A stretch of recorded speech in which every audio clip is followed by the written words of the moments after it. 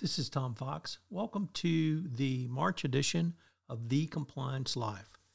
This month I'm featuring Audrey Harris. Audrey is a managing director at Affiliated Monitors.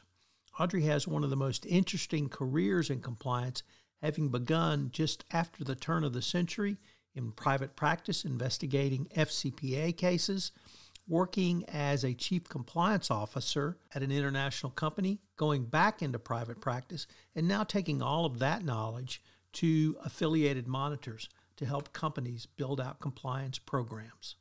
In this fourth and final episode, we take a look at Audrey's move to Affiliated Monitors.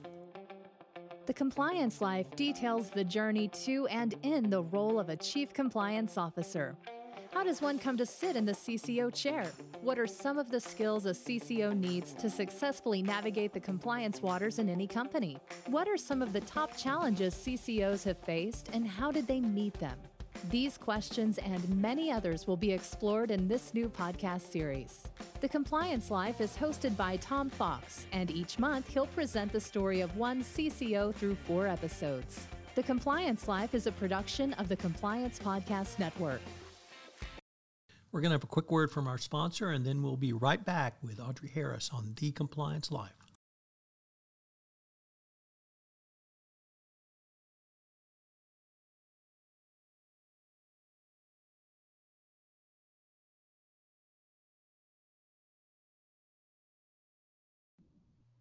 Hello, everyone. This is Tom Fox, back again with Audrey Harris, Managing Director at Affiliated Monitors, for Episode 4 of this month's The Compliance Life. We've talked to Audrey through her early private practice career, her life as a chief compliance officer, moving back into consulting world, and now she's moved to Affiliated Monitors, in my opinion, the premier monitor consulting firm in the United States, which I humbly say. But first of all, and once again, with an incredibly long-winded introduction, welcome back, Audrey. Thanks so much, Tom. It's good to be back. So you have worked on a monitor team. I think you have been under a monitor. You've had this professional experience in many phases of your professional career, and now you're at Affiliated Monitors bringing that knowledge. And you see monitors, frankly, in a way that I had not really appreciated, and that is it can be an incredibly positive tool or a powerful tool and a positive development for a company. But I wanted to maybe start with, why do you see monitorships as potentially so valuable to a company? Well, I'll have to first disclose that, as you said, I spent a huge part of my career trying to argue that my clients did not need a monitor, that they could take it or didn't need a consultant, arguing for self-monitoring or no monitor at all. And then also having been through a self-report provision as a CCO. So I saw, of course, those proactive steps to take in that space as you're going through an investigation, almost at the same time, those parallel responsive steps that you take and how much value add that and those proactive things can have. But what I also started to see is when you're in the situation, that you do have to have a monitor as part of a resolution, as the price of admission is coming through, that you can actually make that a positive. And that really goes along with what I learned, not only in-house, but as an external, going through those self-reporting, the monitorships for my companies, the compliance consultants for my companies. If you're going to be in that situation, using a challenge or what can be a stumbling block for a company in an investigation or resolution to really be a springboard and looking at monitors in a different way. I think for a lot of times, some of my experience has been this too, of monitors redoing an investigation are being much a gotcha approach. Seen, and especially because the different backgrounds that folks come from, some of the government background too can be, hey, this is how we do it, and they can somewhat repeat those investigations. However, I've also seen it done really well, where instead of gotcha or repeating investigations, you're really aligning all of these parties who all really want the same thing. And you're helping the company not only get in a space where it has that I would say continuous feedback loop on its program where it is self-sustaining as it goes forward and can really help it. You're helping the government make sure that at their resolution that they're not going to be embarrassed or see a recidivist situation, that what they see in that company is what they're going to get going forward for compliance. But you're also helping, hopefully, that commercial case that we were talking about in our last episode for that company in building that value in their compliance program that can help them, going forward. But it's not the monitor's program. It is the company's program. So there's lots of things that the monitor can do in that value proposition that can help a company, but they have to really be the ones who own it in that space to make it that self-sustaining, growing commercial benefit at the end of the day. There's one major difference, I think, now in the business world than perhaps when you were in private practice and working on monitorships, and that is the ubiquitousness of social media. And we have seen reputational injury and reputational damage become as large a penalty, perhaps as even the fine and penalty, if someone gets into an FCPA imbroglio. And I was wondering what your thoughts might be on how a monitor could actually help protect a company, its stakeholders, and really others in this new world of social media, awareness of a variety of stakeholders, and this huge potential for reputational damage in addition to a fine and penalty. Absolutely. So you're not just seeing, and as you pointed out, I like when you use the word stakeholders, because that's a big change over the last 20 years, big change over the last 10 years, big change over the last 5 years. And what companies are looking to, not just their shareholders, but as the Business Roundtable, pointed to in 2019, really all your stakeholders, from employees to government enforcement, to your supply chain, right, to your communities that you operate in. So having a compliance program that looks very holistically across those different subject matters, and is able to really be an enabler for business, an enabler to protect those stakeholders and to earn those stakeholders' trust when you're talking about your social license to operate in that space, can really help you prevent those reputational risk scenarios that can really devastate your company, devastate its value, and really be, as you say, more of a driver or a detrimental impact than even the enforcement action themselves. We are seeing that, whether it be whistleblowers, newspapers and reporters, email leaks and hacks, really being some of the main sources of some of these big investigations and big reputational risk issues that we've seen at companies. So no longer are we thinking just about voluntary disclosures or other competitors or enforcement tripping upon these issues.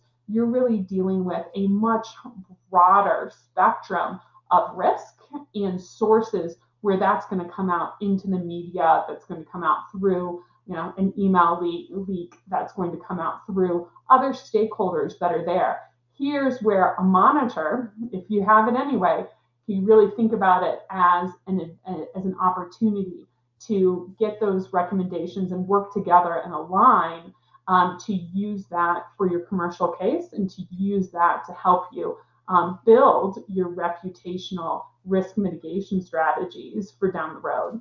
And that's really where I think, if you're thinking about how to turn what could be a stumbling block or a challenge into a springboard of value for your company, if you're willing to think about monitorships that way, if you've got to have one anyway, that's the difference that can make all the difference, I should say, in what you're going to get out of it. So I've heard you use a great phrase, and I'm just going to quote it because I think it's so great. Never create something you're only going to use once, end quote.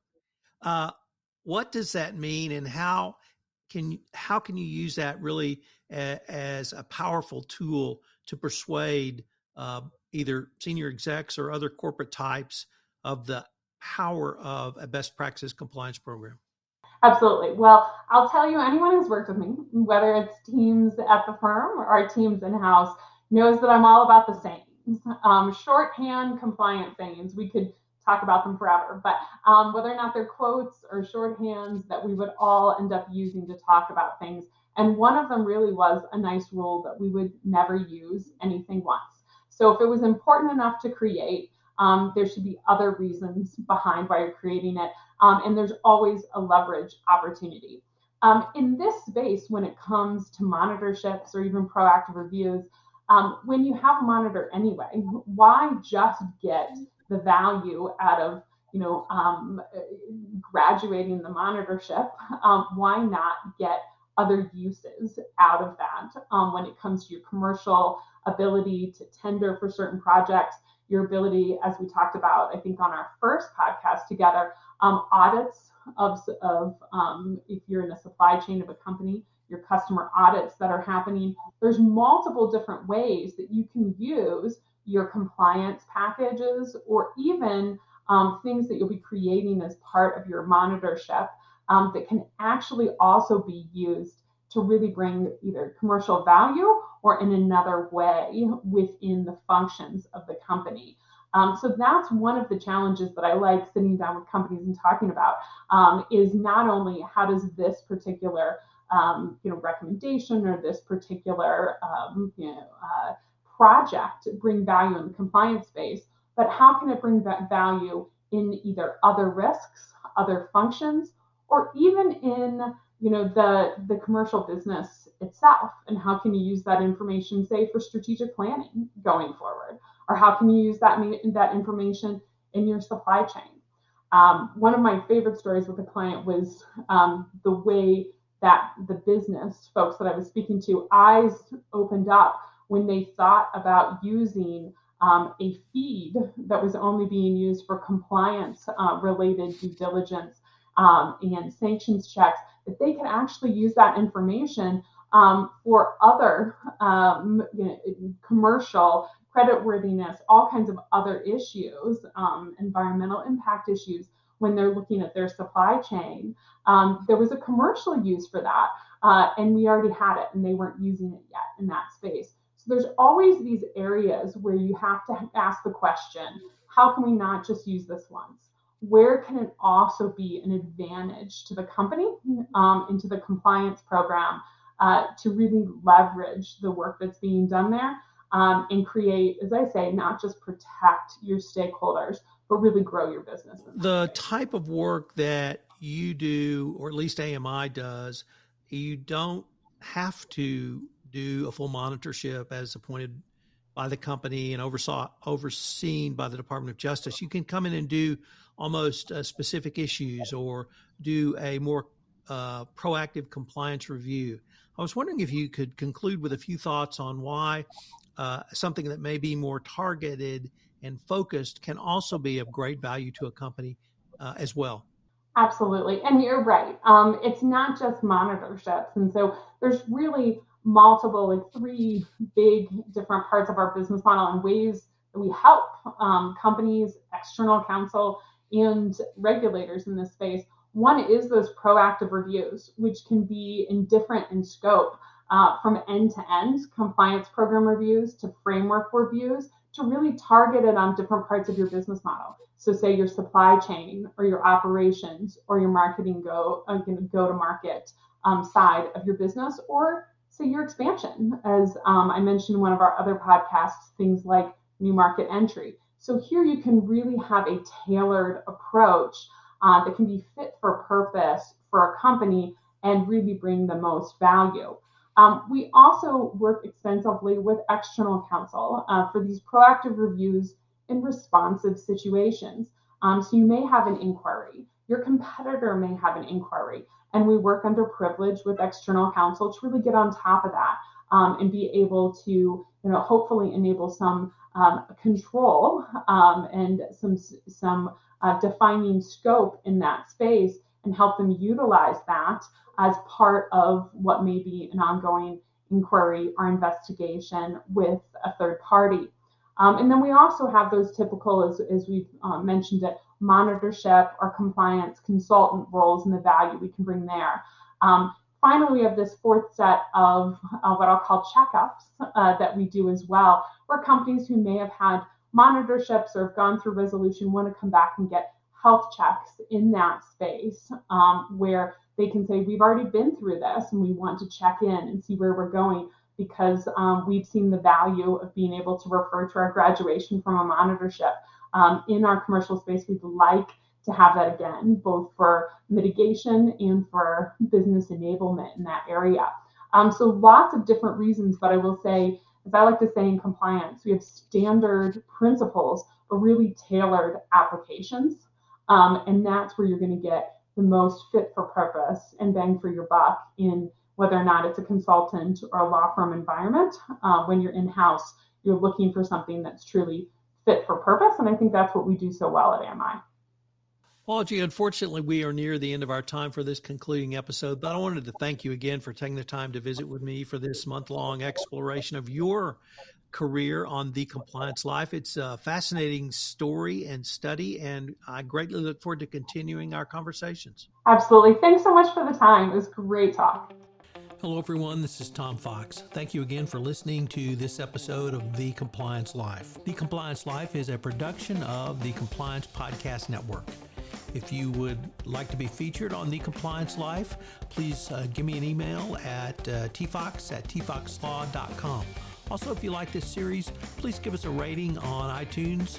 Any review and rating would definitely help get the word out about the latest addition to the Compliance Podcast Network. Thanks again. This podcast is a part of the C-Suite Radio Network. For more top business podcasts, visit c-suiteradio.com.